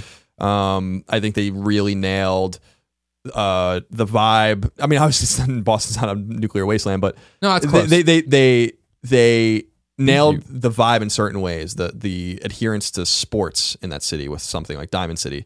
Obviously the furor for Revolutionary War history in Boston, which is fucking huge for anyone that's ever even been there for a day. They'll know that the Revolutionary War is very serious there. To the point where they celebrate Evacuation Day. They have the Freedom Trail, Lexington and Concord, and all these things are right outside the city. There are Don't Tread on Me flags, Gadsden flags everywhere, join or die stuff. At least when I was there, I don't know if that's still the case. I think it is. It was there like that for 200 years, so I can't imagine they're not changing it up now. So that I like that the most. I think that compared to New Vegas and compared to Capital Wasteland, this is the coolest environment so far. That's cool. Coastal Massachusetts is very diverse, and there's a lot of things to see and do, not only in Boston, but outside of it. And unlike the way they did Washington, I feel like Washington was this closed off, in my mind, I don't really, I remember pretty well, but it was like a place you went and there was things to do and there's like a corridor with a bunch of buildings and shit, but it wasn't like this place you really explored. The wasteland was Maryland and like Northern Virginia, but not the capital. And with Boston, or with the Commonwealth, Boston's a big part of it. It's not the only part of it, but it is a massive street by street by street, building by building by building. There's a fucking ton of shit in there. Yeah. And so I think the density is really cool too. Yeah. For me, again, I talked about it too in the review, youtube.com/kindoffunnygames, is the new dialogue system and having a voice. You know what I mean? I still playing it today on the stream, right? I still stop and listen to these conversations and the interactions you have, because for me, it's something I didn't even think about, right? For when I started playing it, I'm like, why am I enjoying this story so much more? Why am I, for the first time in these Fallout games, having real connections to the companions and this? And I was like, oh, it's because it's being told to me as a story. Like I feel like my character because I'm seeing my character as she emotes and talks, and I choose like the one word thing of like sarcastic or are you okay or whatever, and then she goes and has this conversation that I get to experience. It's very Mass Effect, which I love. It totally is great and like keeping me entertained. I want to know what's happening, and now I'm wrestling with these decisions that before in Fallout 3 I didn't give a shit. I was stealing from people. I was doing these different things, trying to keep my karma where I needed it to be. But now there's no karma system. It's hidden, or maybe it's hidden. I think there's a karma system. Something's going on, but like I am into this story because of the voice and because of the face and because of the dialogue system. Right. I think if there is a karma system, you would know after 45 hours. I would hope so. I mean, I think that's a pretty huge deficit in game design. But I think, the fact that it's keeping track of how many things I've stolen, you know what I mean? How many times you've trespassed or whatever. It's like, that's interesting. Like, why even have that? Why even show me it's red or whatever? Especially because I can just steal and nobody knows or whatever. I don't know. Well, we'll find out. I think that I don't think it's going to be like at the end. It's going to be like da da da. But I wouldn't be surprised if I'm a good guy, so I'm hoping I'm getting the good things as I go. Right, I'm being a good person as I play through as Taylor Swift. I'm hoping that nothing's locked out. But I wonder if you were evil, or bad, if some choices would be locked out. But it would be shitty game design to make choices consequential without any way for you to even measure where you are in your choices, other than to say like you stole 10 times. Like, okay, what does that mean? Yeah, yeah. I don't know that would be good game design. Sure. But you always like the gray stuff of Sure, but Vegas. The perfect game design in Vegas was that the choices were gray, but you knew you were making them. They were morally ambiguous, but you knew the choices were being made and that they had an outcome, right? So at least you knew you were on a road. You didn't know where the road was going or what the fuck the road was, but you were on a road. And with this, I'm like, does this even matter? It seems... I know that Fallout 3 to a lot of people was very binary, and that's why New Vegas in my mind was better because it wasn't binary at all. But, I still need to know. It's a game. It's a fucking video game. Sure. I still want to know if what I'm doing is mattering. Okay. It's the same complaint people had about. It's a similar complaint people had about Mass Effect 3, where the choices didn't matter, but the choices were still being counted. Like you were still Paragon or Renegade, but at the end it didn't matter. And this, it's like, well, it's like the inverse. The choices might matter, but you don't even know. I don't know. It's just something to consider. I hear you. I'm just saying if I'm always picking the sarcastic answer, if I'm telling people off, you know what I mean? I don't need the red horned vault boy to pop up. Am I locking myself out of conversations with people, which are then locking me out of quests and like dominoes falling down? Who knows? Alex Kaplan writes into kindoffunny.com/PSQ just like you can. It says, hi, Colin and Greg. Hello. Do you think Fallout 3 will ever get a remaster for PS4, or will I always have to dig out my PS3 whenever I want to play through my favorite game of all time? Probably not. That doesn't seem like that's something they would do. If you did, it would be so late. It would be so far from now, you figure, right? Because now they're here to sell Fallout 4. When Fallout 4 is going to keep going into next year with all this DLC, then there'll be the Game of the Year edition, right? And then they'll want to sell that for another calendar year or whatever. And then maybe from there on out, they start thinking about it, but then they'll be thinking about what they want to do next and not, going back and trying to get rid of stuff. It's one story that I didn't put on here because it has to do with Xbox One and not PS4, so it's not relevant to this podcast per se, is Bethesda did say in an interview that they didn't remaster, they ported Skyrim to Xbox One. And this was a technical exercise for them. It's probably very similar to the way Naughty Dog remastered The Last of Us for PlayStation 4 to learn the architecture as they're making Uncharted 4. Yeah. But that they, don't have any assumptions that they're going to release Skyrim for the next gen consoles. To me, this is something that if Bethesda was going to do it, don't remaster it. That's a fucking waste of time. Send it to Bluepoint or someone and just say, just port the games and sell them for fucking $10. You'd probably sell like a fucking shit ton of copies of the game on PS4 if you just were like, trophies are the same, just a new trophy list. The game's the fucking same. We're not chewing anything to it, but we're just making it available to you. Yeah. This isn't a problem on Xbox One because Fallout 3 is already playable on Xbox One. Yeah. So I think that the solution might be that this is on PlayStation Now or something like that. I don't know. But Bethesda's not one of those companies typically that goes back. They are doing that with Dishonored. But like we haven't seen, and they did it with Doom and did it with Wolfenstein. But not in conjunction with games, right? So like when they re-released Wolfenstein, it was like 2008. It was just like Wolfenstein 3D is on PSN now, or with Doom, when they released Doom 3 on PSN, it had nothing. Like Doom was 2 years, 3 years out before like even being announced. So they do it when it makes sense, but not necessarily in conjunction with other games. And I agree with you that it's going to injure Fallout 4. In that Skyrim example, right, was we ported it. He was talking to Game Informer Todd Howard. He's like, we ported Skyrim over. He's like, don't get excited yet. You know what I mean? Like, I think you have a better chance of getting a Skyrim HD, or we know what I mean? Skyrim, the work's done. Exactly, yeah. It's like if somebody's going through right now and sprucing it up, whatever, then yeah, they have a better shot at that happening. But this is where the Xbox One gets in its way because why?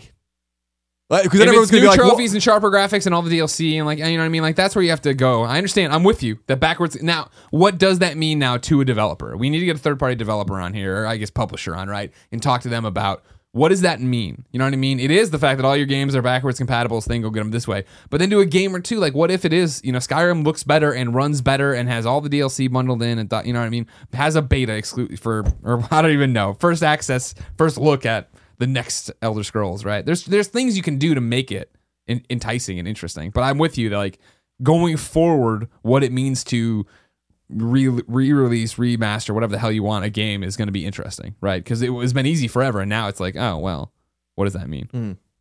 We'll see. People get excited for sexy questions and sexy people. Time to move into reader mail. Aren't we already in reader mail? Oh, this was We did mail. Okay, good enough. Johnny Fig at live.com wrote into PSQ. I'm shortening right there. And says, hey guys, I want to know how you guys remain so confident that Guerrilla Games can pull off Horizon, a story-focused game, when the arguably worst part of the Killzone series was the script and story elements. P.S. This show is cracked at me, John.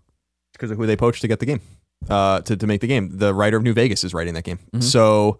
it's not, exactly. So I have if that's what you're concerned about, and I appreciate that because I don't think Killzone story is interesting at all. Yeah. But if that's what you're concerned about, don't be. I'd have bigger concerns about other things than the story, which the guy who wrote New Vegas is literally at Guerrilla Games writing. Sure. So why are we confident in Horizon in general? Well, I've seen it, and I think. But we've seen vertical slices of games before where we're like, well, this is great, and then it's, you know what I mean? Sure, like, it's not that's like true. Yeah. But this is a game is maturing. This is a game that's been in development for a long time, and they're just showing it now, and it's going to come out next year. Yeah. Guerrilla Games is very good, and they didn't make games until really. Well, they didn't make Mercenary. I mean, technically, their Satellite made it, but Shadowfall was really the first Guerrilla game where I'm like, I really, really, really, really like this, as opposed to like, this is a fun game to play. I don't really like this. This universe kind of sucks.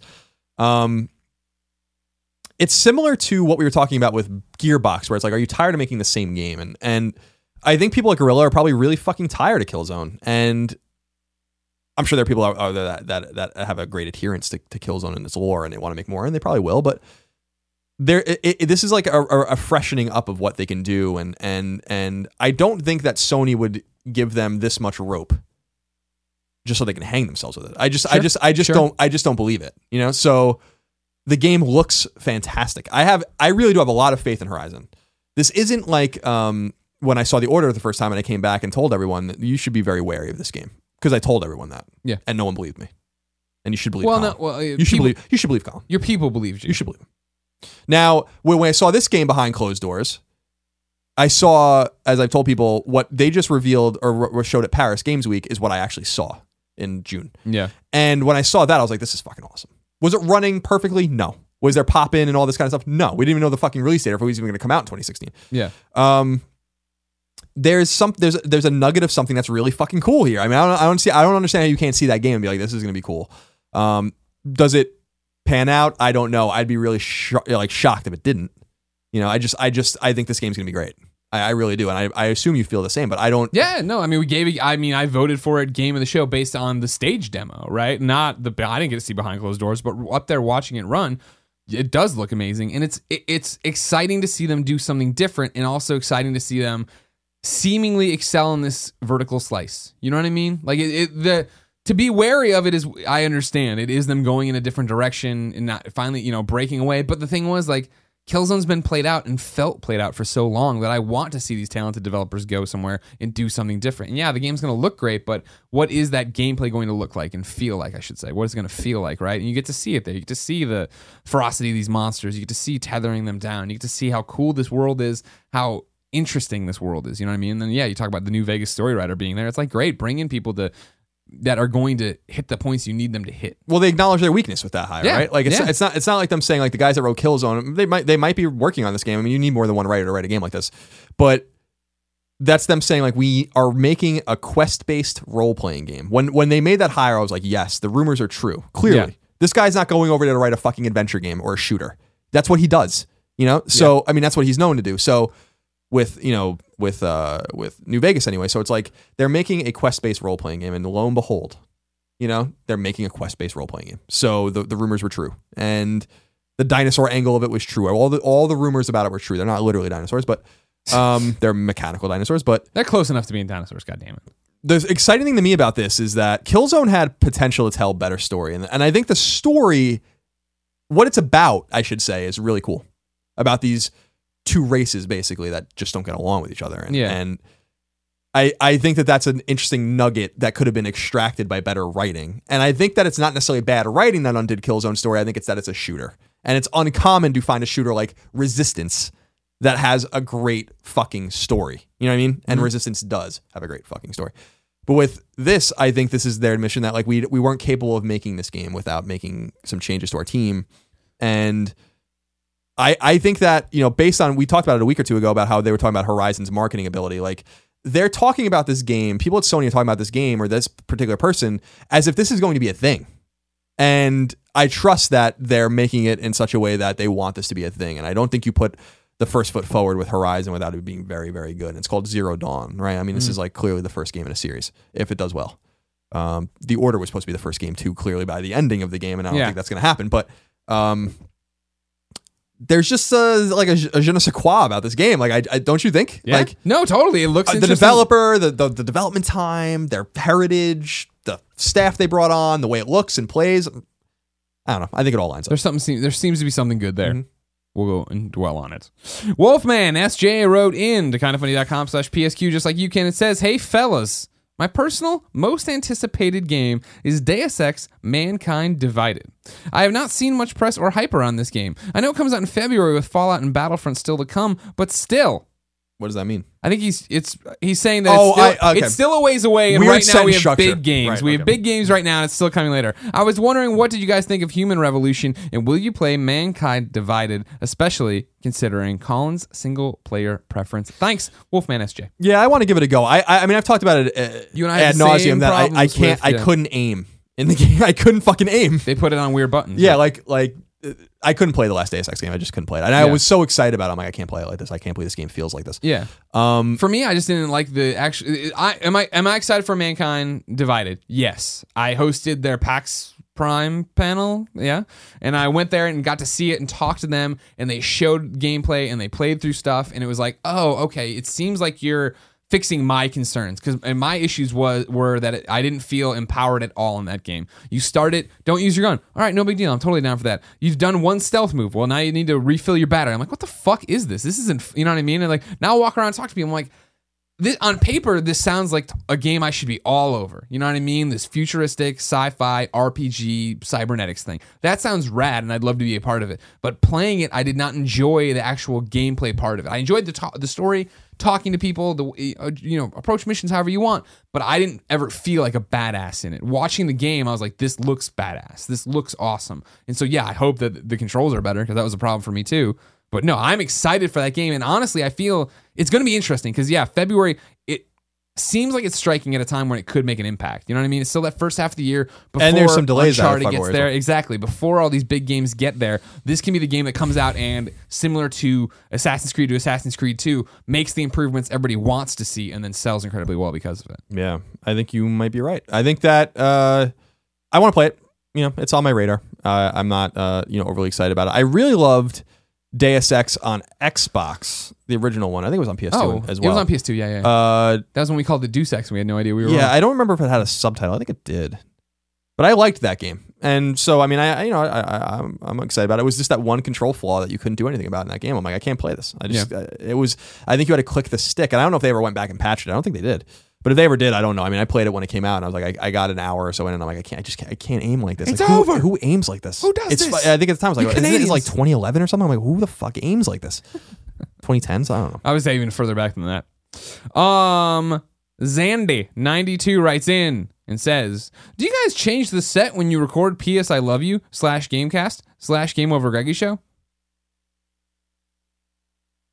Yeah. I mean, it's a YouTube show, right? Like, you can watch it and you see.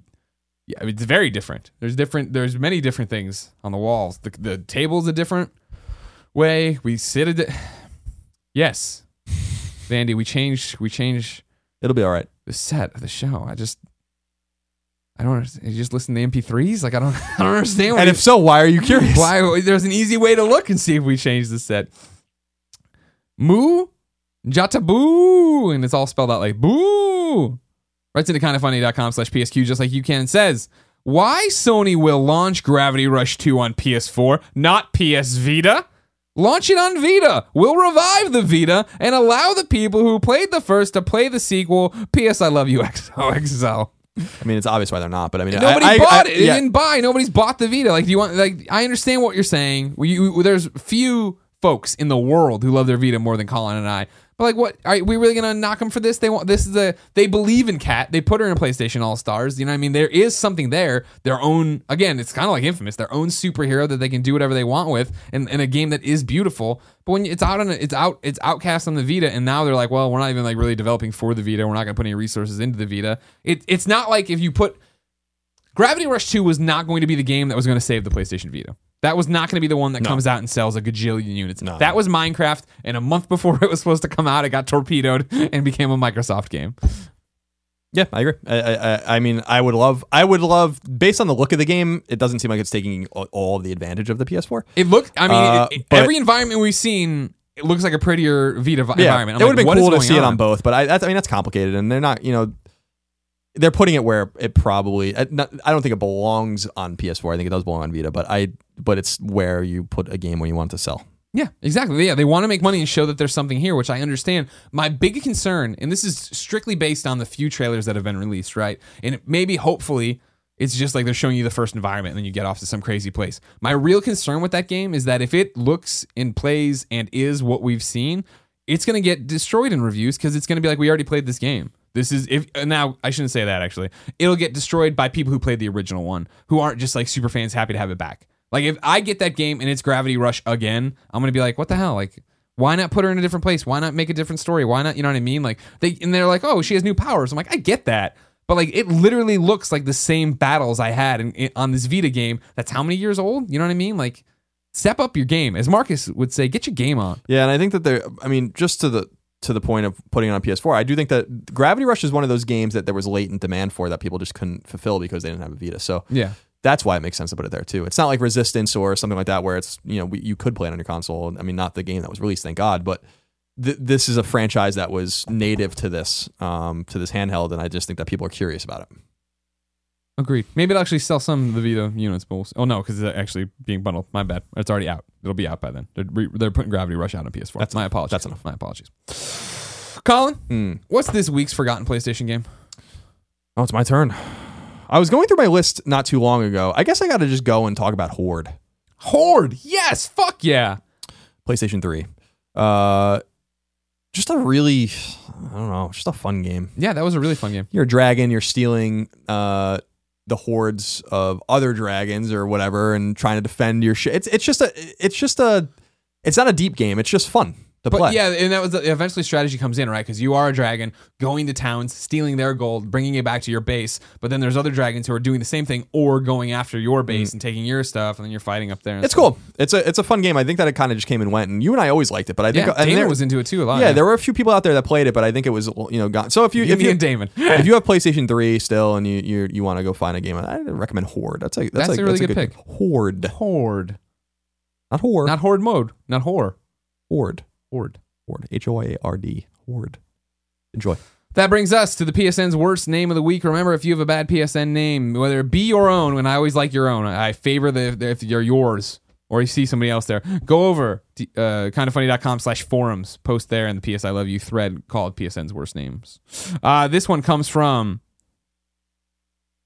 Gambling Man. Not gambling, Gamboling Man. Got it? Like bowl. The bowl? No, there's no W, just Bowling Man. Okay, I don't know what that means. Gambolin Man. It almost looks like Gambito or something. Yeah, whatever. Anyways, Gambolin Man says, my PSN username is Punishing Babies. Almost 5 years now. Level 15. 1,891 trophies. 15 platinums. I'm in too deep. There's no turning back. Can't believe it has taken me this long to finally reveal it. I done fucked up. Shuhei, I'm begging you. Gambling Man. Shuhei, please. Let Gambling Man, a.k.a. punishing babies change his PSN name. PSX, right, Colin? That's the rumor. I don't know. We'll see. There's no. It's not a rumor that will be a PSX. Saturday night, PS I Love You XOXO panel, 5 p.m. Followed by the Kind of Funny Just Cause 3 meet and greet Saturday night at Jillian's, 8 p.m. All ages, free food, free admittance.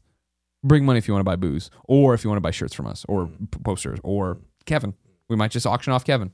That'd be great, right? Ladies and gentlemen, this has been PS I Love You XOXO episode 8.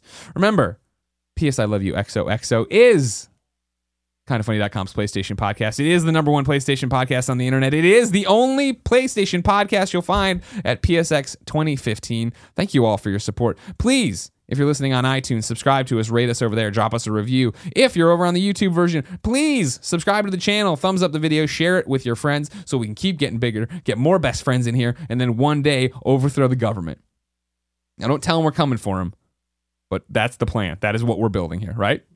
Yes. Thank you very much. Colin? Yes. Every episode of PS I Love You XOXO ends in a song in a segment we call Singing to Shuhei. If you have a song, ladies and gentlemen, that you'd like to have submitted, and it's your song, I should always point this out, your music, don't just pick somebody's music you like or whatever. You need to go over to kindoffunny.com/PSM. Just like, now this guy didn't actually go over there. This is a friend of mine, an internet friend of mine, we'll say. We're not I'm not calling or texting or whatever. You might have heard of MERS. I had never heard of MERS. I went to a little show called MomoCon in Atlanta this summer. You remember this? I do. When I got into Atlanta, it turned out that Tech Nine was in town doing a show. And as everybody knows, I am a big Strange Music fan. Love Tech Nine, love Ritz. Said, I'm going to go to this show. And I go there, and I bring Tim and Nick. Nick, of course, I had to wake him up. He's an old man. He didn't know he'd come to this rap show. He didn't know what he's doing. Tim, of course, cutting edge music talent. We get there. Tim sees a poster for MERS and goes, "Oh my God, MERS is on Strange Music." And I was like, "I guess so. I don't know him. This is like, he's putting out this new album. It's called Have a Nice Life." I don't know much about him at the time, but he's got a cool poster that has it's black and white, and he's got a cake that says "Have a Nice Life," and he's in a suit. It looks really good. And so MERS goes up there, and MERS fucking kills it. MERS is awesome. MERS is amazing. I'm blown away. I think I'm in the crowd, and I'm buying the album at the time. And then at the end, he did a meet and greet. I went over, met him. Very nice man. Loves video games. Down in LA. Really talented rapper. Everything else.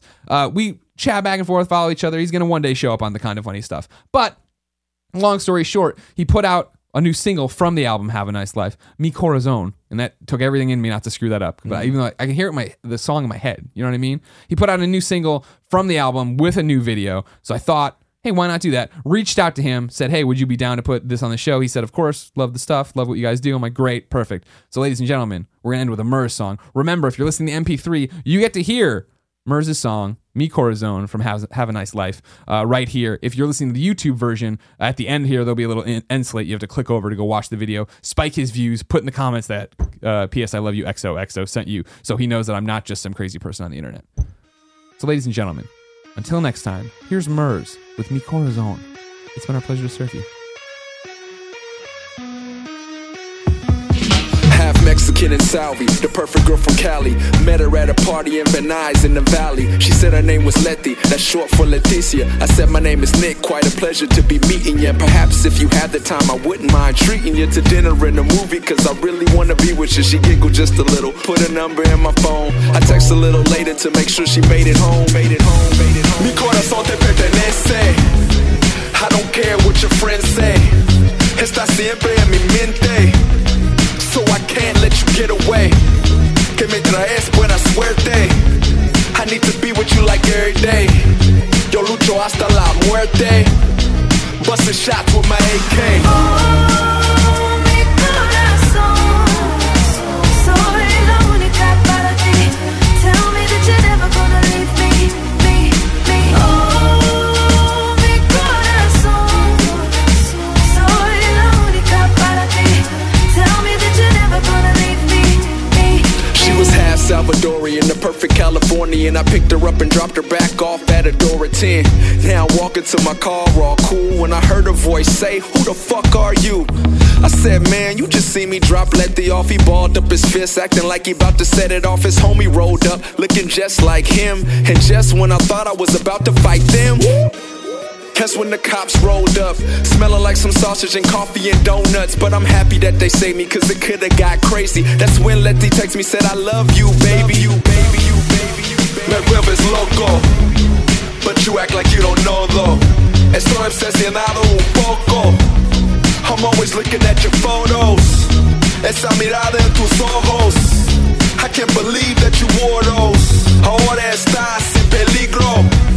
You better never leave me solo. Oh, mi corazón, soy la única para ti. Tell me that you're never gonna leave me, me. Oh, mi corazón, soy la única para ti. Tell me that you're never gonna leave me, me. How could it ever work? She was brown and I was black. Went to a crib and her brothers pulled the strap. She sent me pictures of her